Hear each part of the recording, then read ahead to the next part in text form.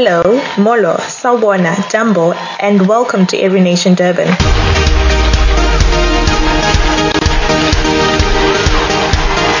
We are part of a global family of churches with the purpose to honor God by establishing Christ-centered, Spirit-empowered, socially responsible churches and campus ministries in every nation.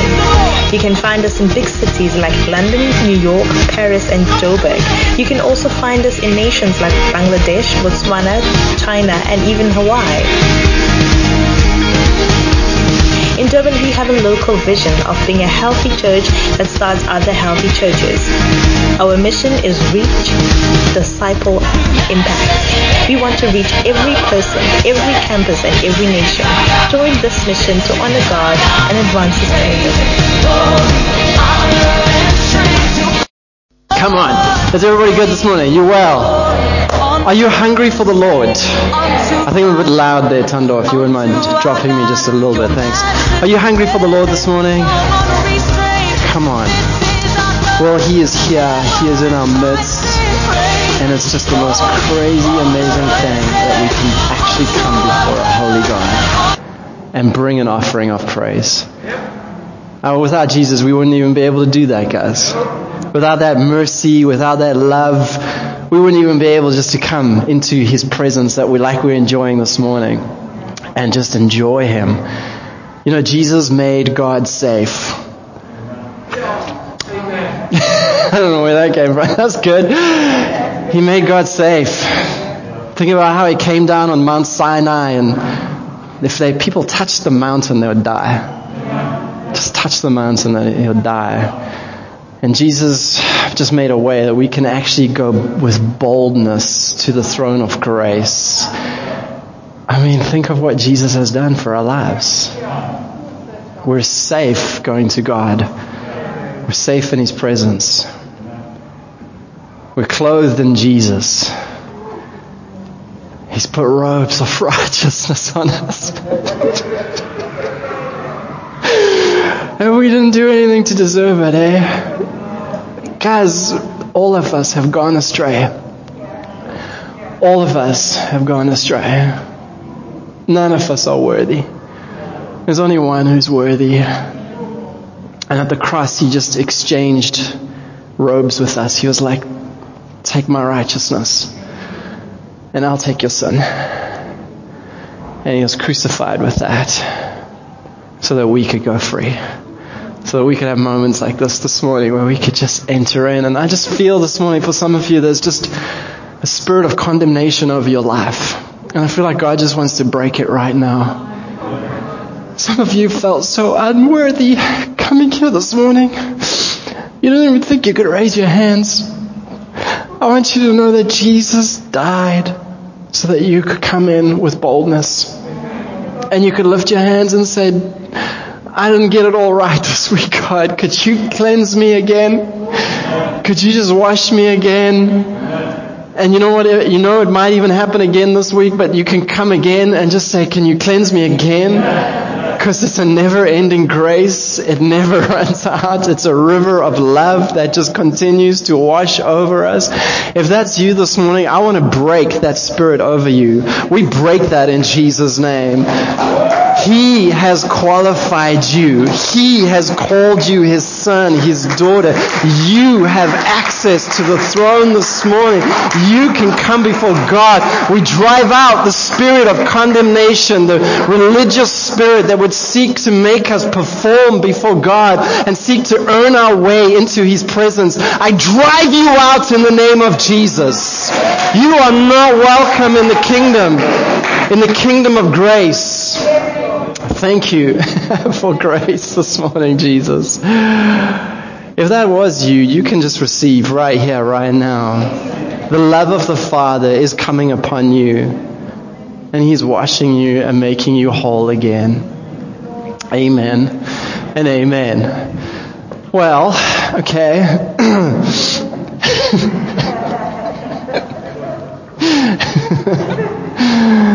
Yeah, okay. So today we're starting 40 days of praying for revival.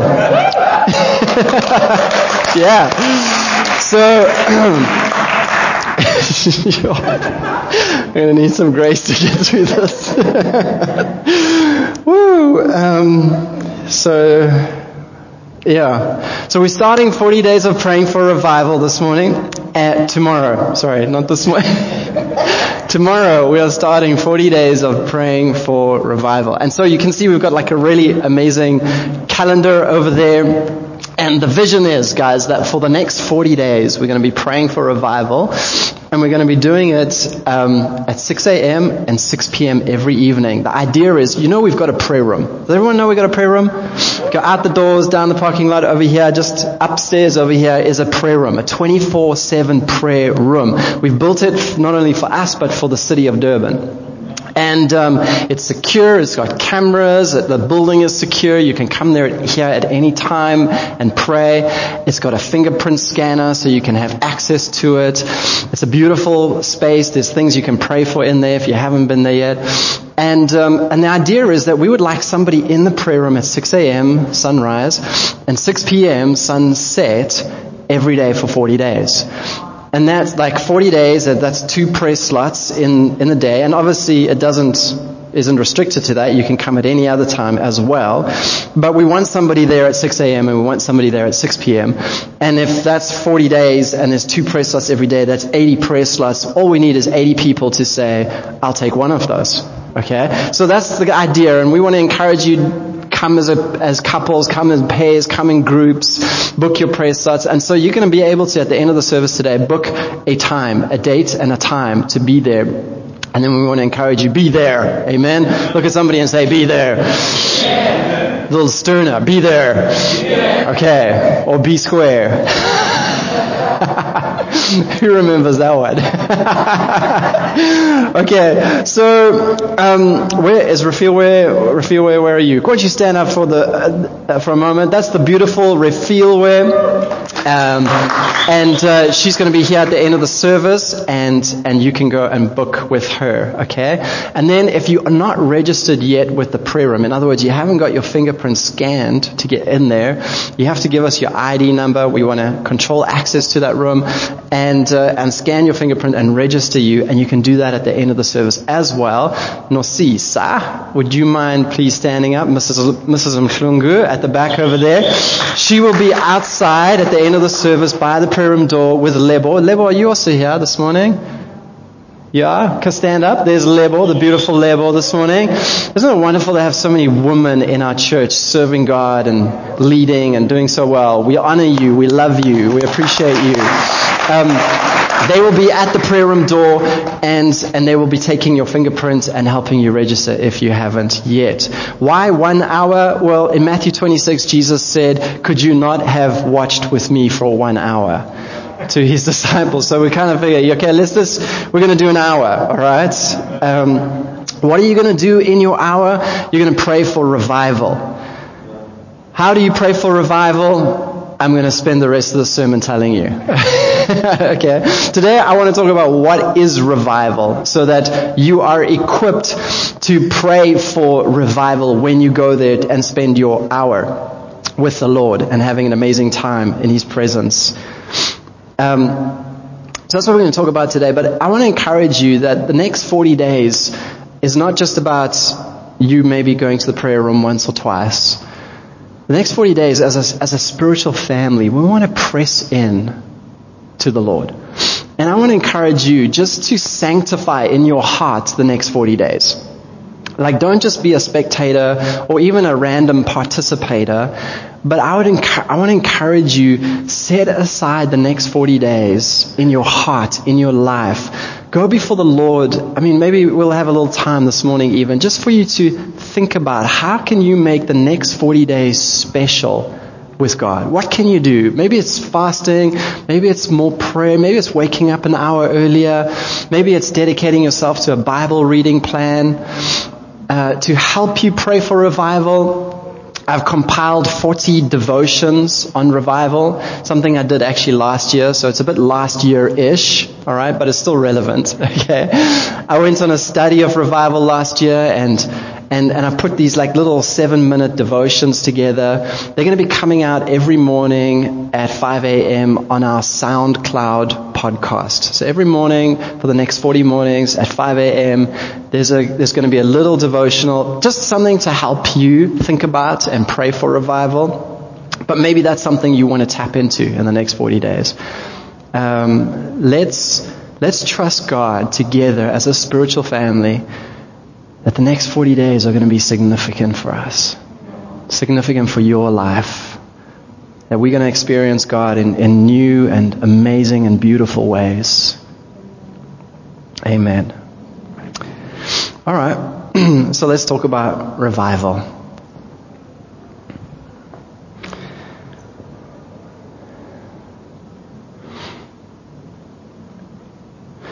So what is revival? Well, the word revive means to bring back to life, consciousness or strength.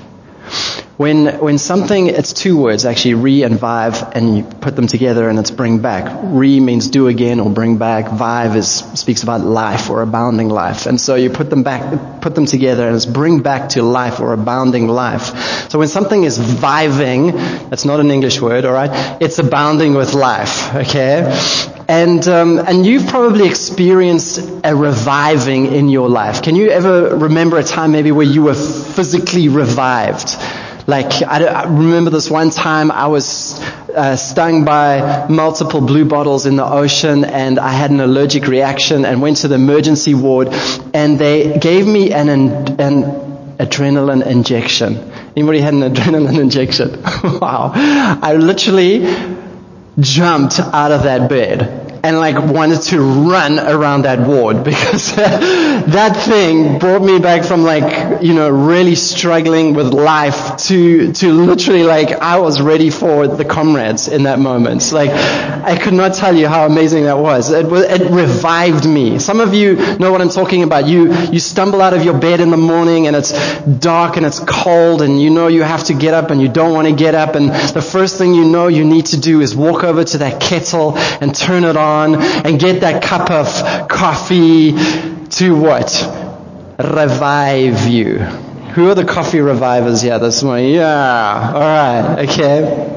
And I think about Jonathan in 1 Samuel 14, where he was exhausted from fighting all day, and he took his stick and he dipped it in some honey, and he put it to his mouth, and the Bible says that his eyes lightened. He came alive. It revived him. So in its simplest definition, spiritual revival is the life of God coming to humanity, or humanity coming alive to God. But let's unpack it some more. I've got two definitions I want to share with you. Here are two. Some have defined revival as this: an extraordinary outpouring of the Holy Spirit, reviving the church and drawing the lost. Doesn't that sound good? Someone said it is a divine assault on society, invigorating the church and converting sinners. And I love these two definitions of revival because they encapsulate, I feel what it is in its simplest form. It's multivariate. We could spend all day unpacking revival, okay? But these two quotes, they kind of narrow it down for us of what a revival actually is. And so I would like you to really grasp this, because I would like us to have one language as we go into the prayer room these next 40 days. I'd like us to understand if I had to ask you what revival is, or if I come to JR and ask what JR says about revival, or Trish or whatever, that we would all know what we're talking about when we say revival. So it's an extraordinary outpouring of the Holy Spirit. Extraordinary. Okay, we're not talking about the ordinary. We're not talking about something that's we kind of familiar with, that presence of God in our services. We're talking about something over and above that. It's an extraordinary outpouring of the Holy Spirit. And what does it do? It revives the church. The church comes back to life, and the lost come in. I love the way they say it's a divine assault on society. It's like God coming and attacking the world with His presence and His love and His mercy. And what happens is the church gets invigorated and sinners are converted. So when I look at these definitions, what I see is there's actually 3 key indicators of revival, and here they are. Number 1, a revival is God coming near. Number 2, it's the church coming alive. And number 3, it's the lost getting saved. Can you say those 3 things? It's God coming near, the church coming alive, and can you test the person next to you and say, what is revival? And get an answer. What is revival? It's... Don't just point at the board and say what the board says.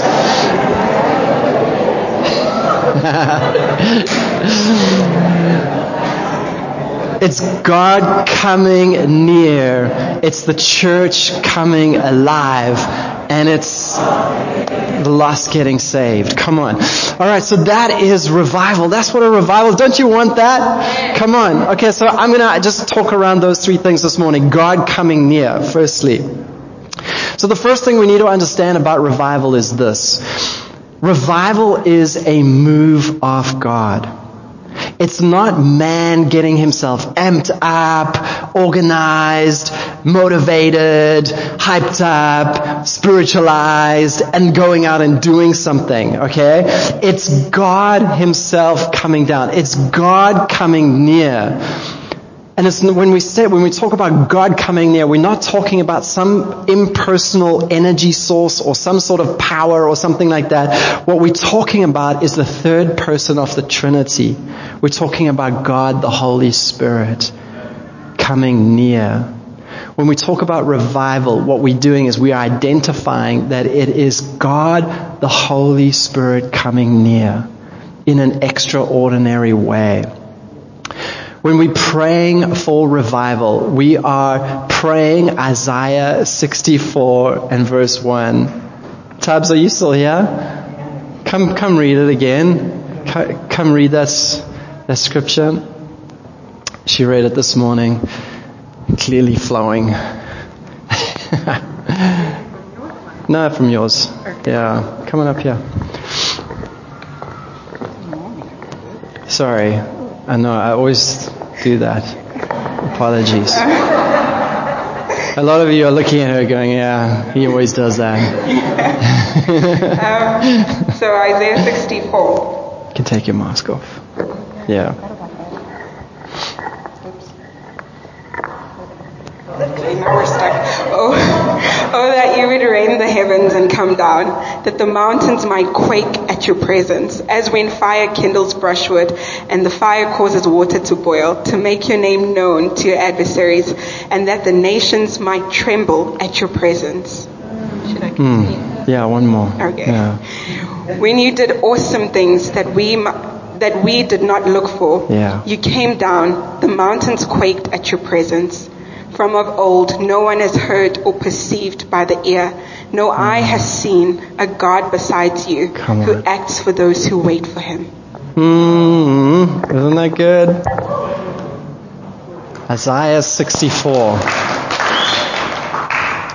I think that could be a good scripture to bring into the prayer room in the next 40 days. Oh, that you would rend the heavens, that you would come down. Mountains shaking speaks about strongholds breaking. Talks about addictions coming off people. It's talking about possessions being broken. Demonic oppression. It's talking about obstacles like healings needed. Mountains shaking speaks about everything that's in the way of God's purpose in our lives. Shaking, melting like wax before the Lord. People, that's revival. Oh, that you would rend the heavens, that you would come down. rend the heavens, come down, that you would come down. The cry of revival is that you, God the Holy Spirit, would come down.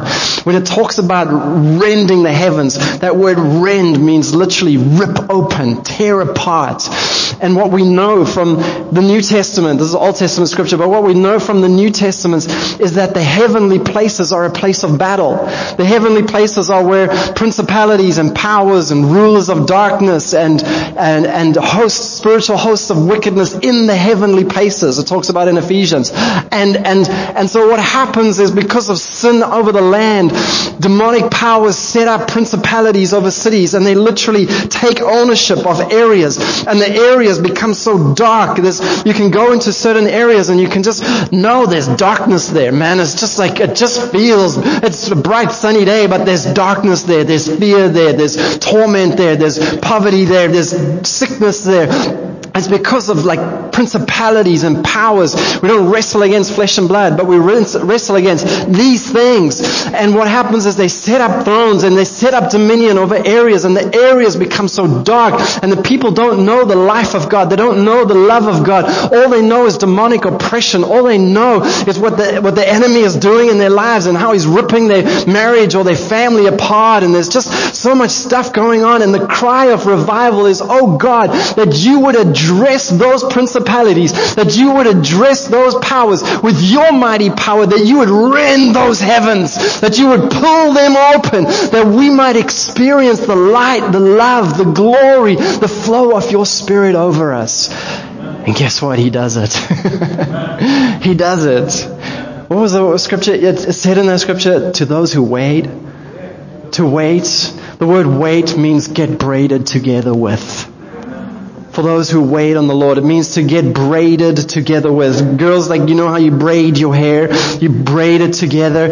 For those who wrap themselves, entwine themselves, get so close to, get so knitted in with God. That's what we're going to do. Amen? The faith mission that sent Duncan Campbell did that. They decided to get braided together with God. And this is what their report was. It says, some people gathered to seek God in prayer each day after work.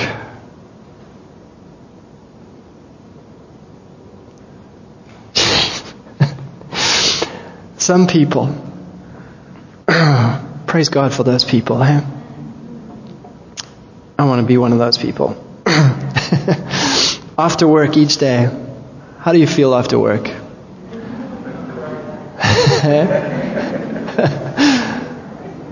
I just want to hit that couch. Just put something on the TV. Some people gather to seek God in prayer each day after work at 6 p.m. in the prayer room. Just kidding. Sometimes they prayed right through the night till dawn. A day came. Can you say a day came? A day came when the very room was shaken, as in the days of the early church. And we were filled with the Holy Spirit, with joy unspeakable and full of glory. That's revival over there. I want you to look at that and know that is possible. That is not something that is strange. In fact, that is what we see. I mean, the book of Acts is like really a story of revivals. Okay? And we've seen it for the last 2,000 years. God has done this in almost every corner of the globe with multiple different people. But it's when people get braided together with and seek Him. And then a day came. So I want you to know this morning, when we talk about revival, like just so there's no confusion in our minds, there are like 3 dimensions to the presence of God. You have firstly the omnipresence of God, which is the fact that, theologically God is everywhere. Omnipresent. He is everywhere. Like David said in the Psalms, even if I go down to Sheol or make my bed there, you are there. where can I go and hide from your presence? He sees everything, knows everything. He beholds everything. He is omnipresent. Okay? But that doesn't necessarily change your life.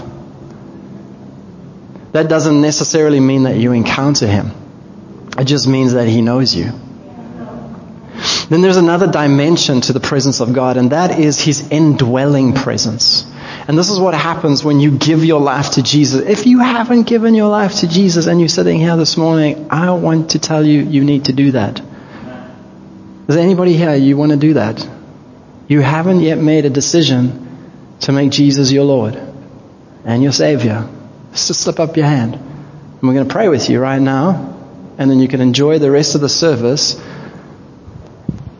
as a child of God. Anybody who came here this morning, you're not right with the Lord, and you want to give your life to Him, why don't you just raise your hand, and then we'll pray. Anybody? Going? It's important to raise your hand. Jesus said, if you confess me before men, I'll confess you before the Father. If you can't stand for Jesus here, you won't stand for Him anywhere else. This is the easiest place. The easiest place to say, I love Jesus. Anybody here? No. All right, let's carry on. So what happens, so there's the omnipresence, but then there is the indwelling presence. Okay? And this is what happens when you give your life to Jesus. The Bible says that His presence literally comes and dwells in you. Okay? There's the indwelling presence of the Lord. And the indwelling presence of the Lord is the privilege of every Christian. It's His Spirit living within us that testifies that we are children of God, by which we cry out, Abba, Father. And what it means is that you can enjoy God. It means that you become the temple of God and you can enjoy His presence and have relationship with Him. However, we could be sitting in a room and you could be enjoying the indwelling presence of the Lord, but the person next to you might not be. Okay? Why? Because it's the indwelling. It's in your heart. Okay? But then there's another dimension, a third dimension to the presence of God, and that is the manifest presence of God. The manifest presence of God is when God's presence manifests in the natural realm. And so we see examples of this in the Old Testament when there was the pillar of fire and there was a cloud that led Israel through the Red Sea and through the wilderness. Those were manifest. There was literally like, wow, there is the presence of God. It was in a location. It was geographic. It was they were able to see it. It was visible, and they were able to experience it. It was tangible. This is the same as the cloud on Mount Sinai. When Solomon dedicated the temple, the Bible says that the glory of the Lord flooded into the temple, so much so that the priests could not enter, and they were bowing with their faces on the pavements outside. Okay, that is the manifest presence of God. Sometimes we experience that when we come together as a spiritual family. We become a temple for the living presence of God, and we begin to tangibly experience God. And what happens in the manifest presence of God is that even if you don't have the indwelling presence of God and you are in the room, you experience God.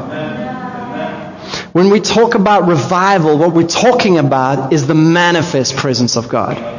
Just want you to be clear about that. That's what we're not talking about omni or we're not talking about the indwelling. We're talking about the manifest presence of God. In Azusa Street, when the revival came to Azusa Street, the literal building in which they met was glowing with fire.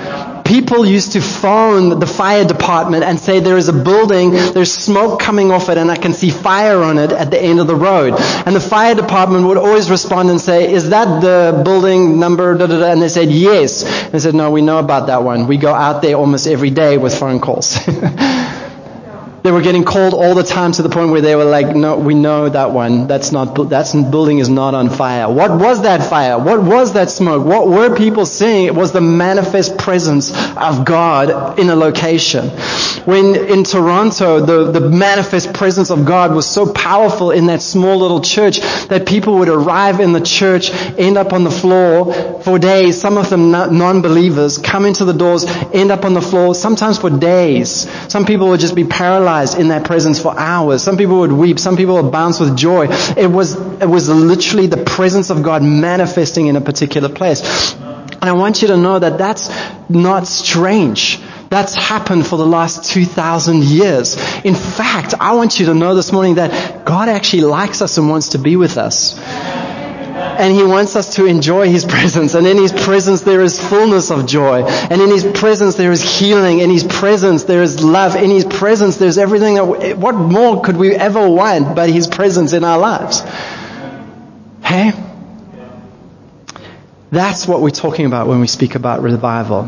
When we talk about God coming near, we're talking about the manifest presence of God, the power of the Holy Spirit coming. There's a scripture in Acts 10 which says the following. It says, God anointed Jesus of Nazareth with the Holy Spirit and power. And He went about doing good, healing all who were oppressed by the devil, for God was with Him. That word anointed means smeared. Kind of like, can you imagine just wetting your hands with oil and then just smearing them on someone like that? Just smearing. That's anointing. Now we do it like gently. We just put a little dot on you, you know.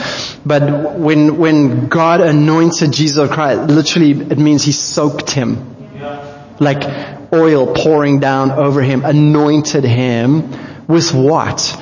With the Holy Spirit and power. Do you know that until that happened, we did not see a ministry for Jesus? Up until that moment, He grew in favor with God and man, in wisdom and in stature. That's all we know about His life. But when He was clothed with power from on high and smeared, anointed with that holy presence, He went about doing good, healing all who were oppressed by the devil, for God was with Him. You know, this is why people pressed around Jesus just to try and touch Him. This is why thousands of people left cities and went out into the wilderness and sat for hours listening to Him. This is why He had to get into a boat and preach from a boat, because the crowds were pressing around Him. Why? It was like bees on honey. It was like literal just gravitating towards. What was it? It was the Holy Spirit. It was the Holy Spirit and power. It was the anointing of God. I want you to know there's nothing more desirable than that. When we sense it, when we feel it, like you just don't want to be anywhere else. You would sit there for hours. You wouldn't even care about food. That's why they ended up hungry in the wilderness, and why He fed them is because they were just sitting there sometimes for days just listening. Listen to this guy, you know. Like, just get a touch, get something. What, you know, that He was anointed with that. Now, can you imagine God smearing every nation? Durban. Smearing our buildings, smearing our lives, smearing us with that anointing, with that Holy Spirit. Just oil from heaven coming upon us, running over us.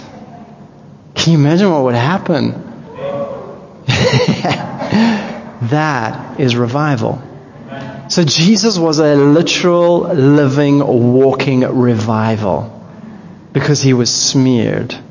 That building in Azusa Street was smeared. The one in Toronto was smeared. God smears us with His Holy Spirit.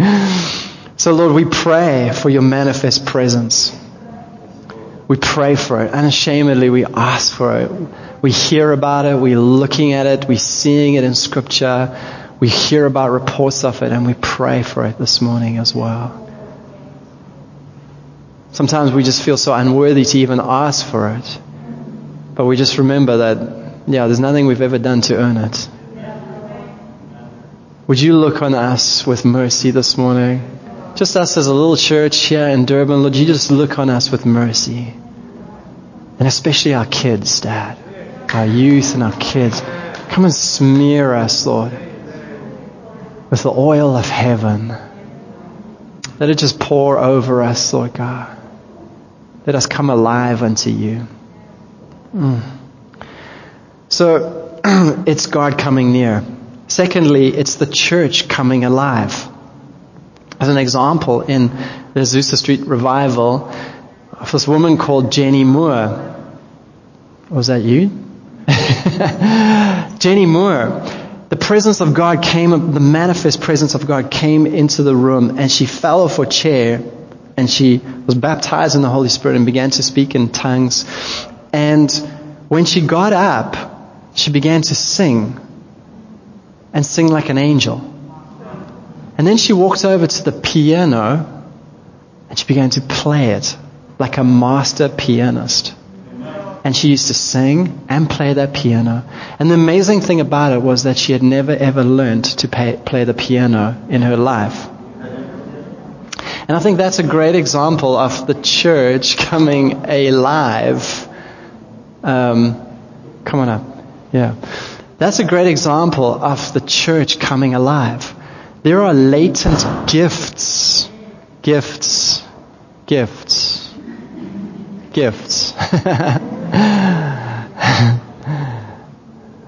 Jenny Moore is on the keyboard this morning.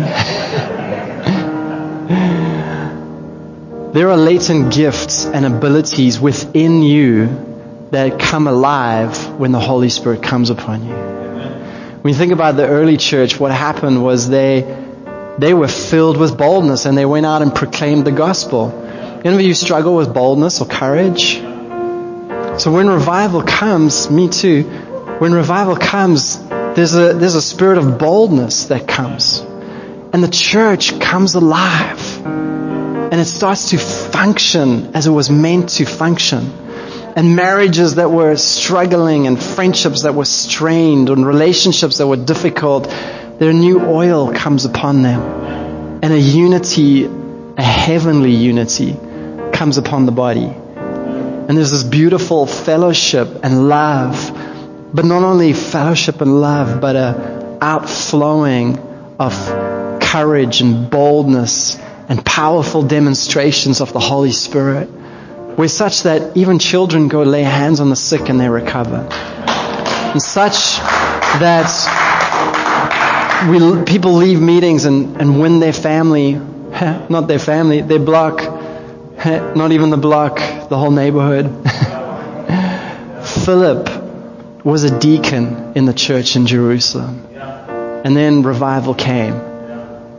And he went down to Samaria, to the cities of Samaria. And he began to preach. And there were all sorts of incredible miracles done by him. And there was great rejoicing in that city. What happened to Philip?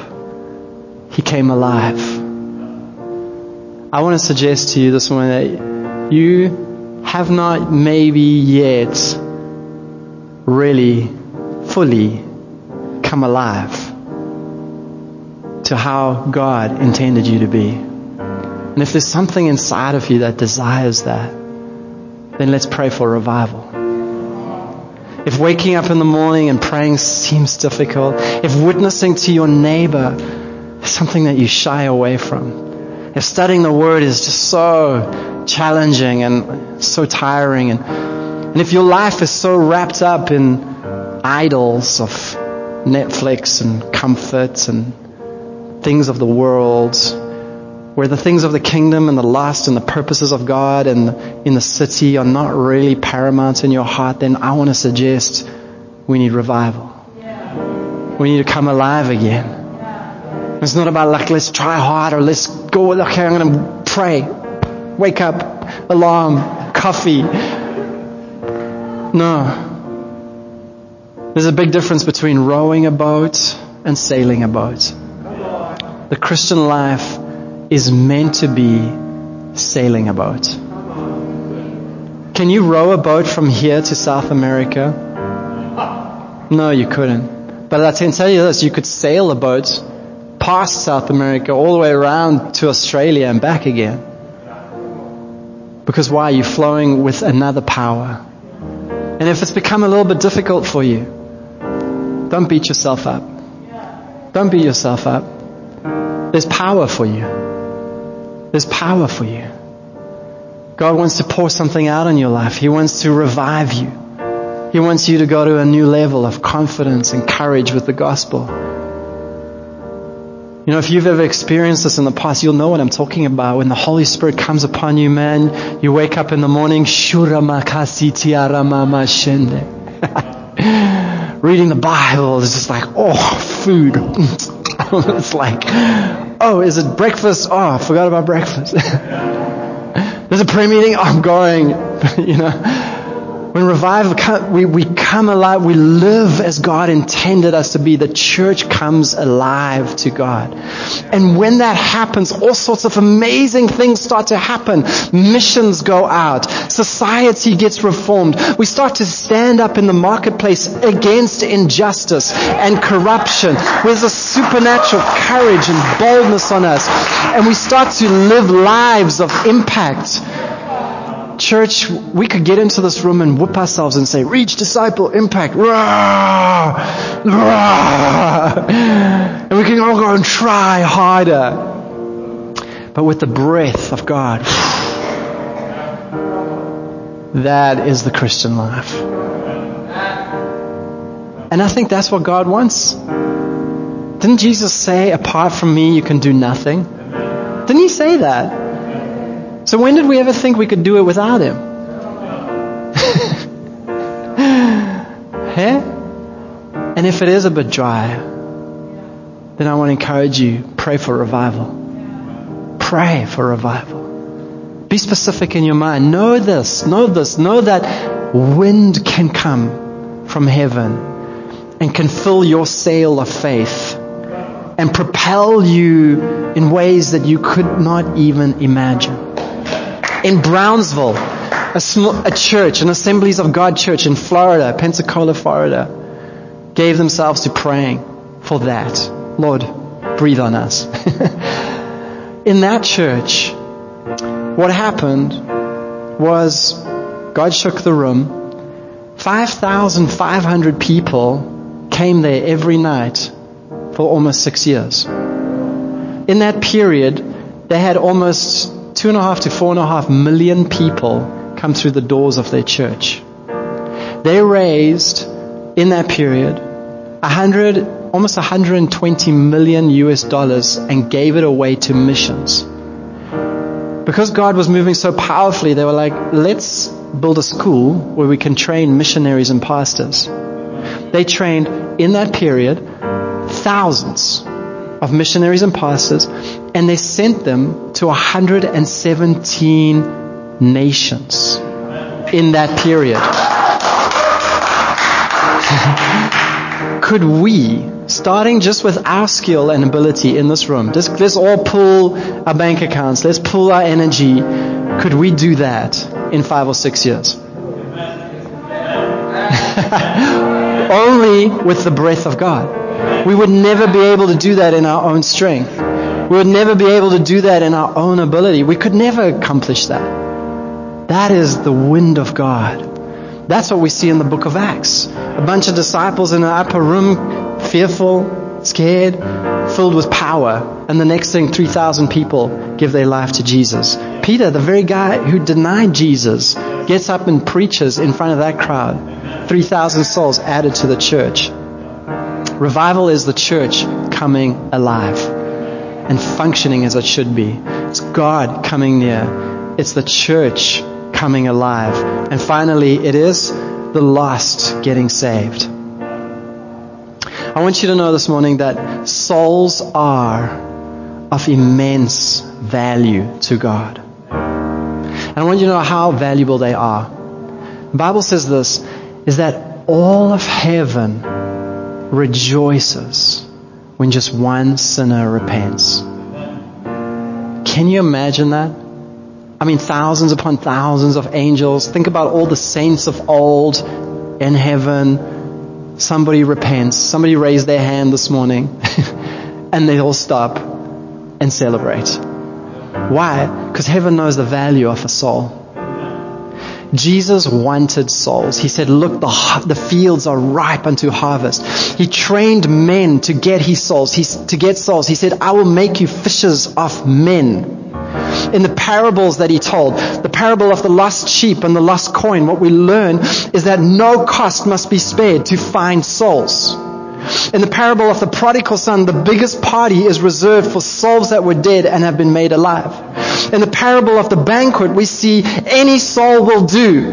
The forgotten, the broken, the poor, the destitute, the lame, the crippled, no matter what form it takes, if it's a soul, it's gladly received. The message of Scripture and the incarnation of Jesus is this, that heaven must be full of souls. No cost must be spared. Even the blood of the Son of God must not be spared.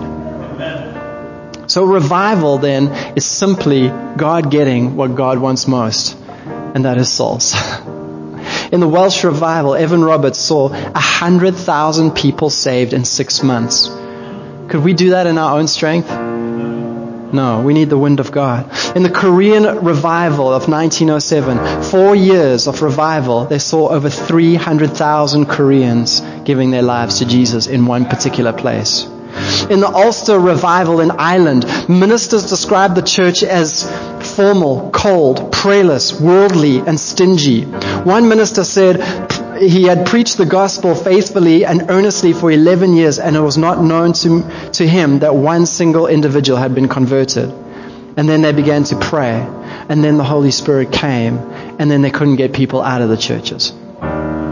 In the American colonies, what happened in 6 months was 25% of the population was converted to Christ. In 1857, there was a revival in America where the presence and the power of the Holy Spirit was so great over certain ports and cities that ships arriving to the port would arrive with sailors broken and repenting and asking for preachers.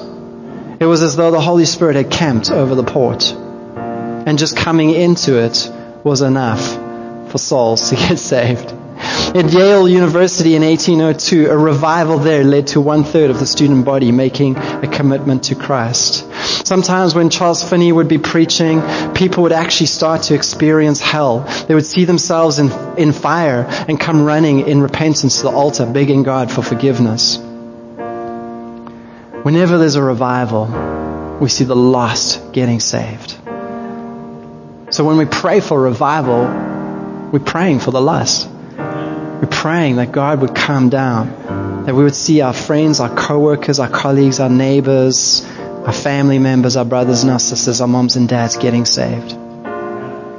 And when sinners get saved, all sorts of amazing things happen.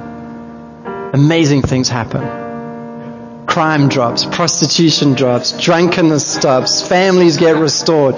You know, in the Welsh revival, the donkeys in the mines did not recognize the commands given to them by the miners after they got saved.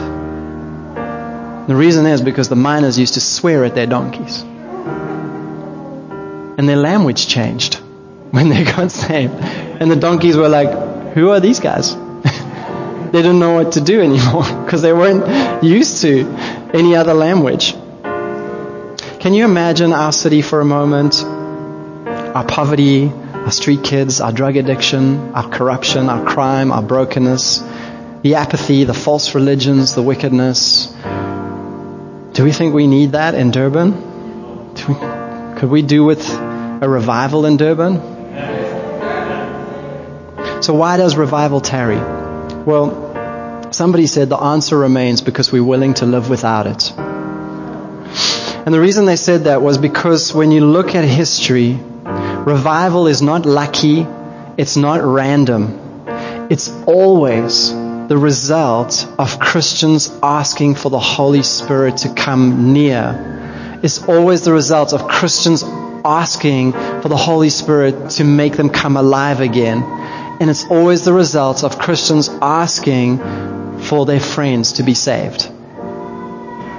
English preacher Sidlow Baxter said this, and I'm going to close with this. He said, I've pastored only 3 churches in more than 60 years of ministry. We had revival in every one, and not one of them came as a result of my preaching. They came as a result of the membership entering into a covenant to pray until revival came. And it did come every time. Revelation 21:6 says, I will give of the fountain of the water of life, that's the Holy Spirit, freely to him who thirsts. And I hope I've just made you a little bit thirsty for what is possible when God comes near. For what is possible for the church, for your life, and even for our city when we begin to pray and unite as a church and believe Him for revival. I want to encourage us, church, let's be the church. Let's be the church that sees revival. Let's be the church we're going to go after this thing. We're going to set this as our goal. We're going to set this as our vision. We're going to set this as our plan. Let's be the church that says, I'm going to press in until I see what Scripture promises me. Amen. Can we stand? Or actually, be free, sit, stand. I would like you just to take a moment, maybe while the worship team is going to minister.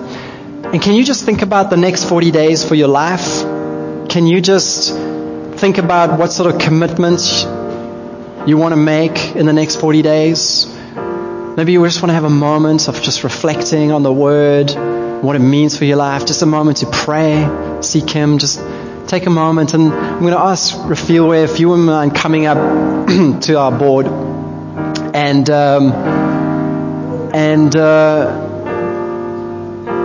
Thanks, Asipe. And then I'm going to say, maybe just to make this a little bit easier, maybe can I just say we're going to start with this side of the church. If you want to come and book an hour, come chat to Rafiel while we're all just worshiping and waiting on the Lord. And then we'll move over to the other sections, just so she doesn't get bombed this morning. Okay. Okay. All right. I'm going to close for the people online. Thank you for watching us, and we'll see you again soon.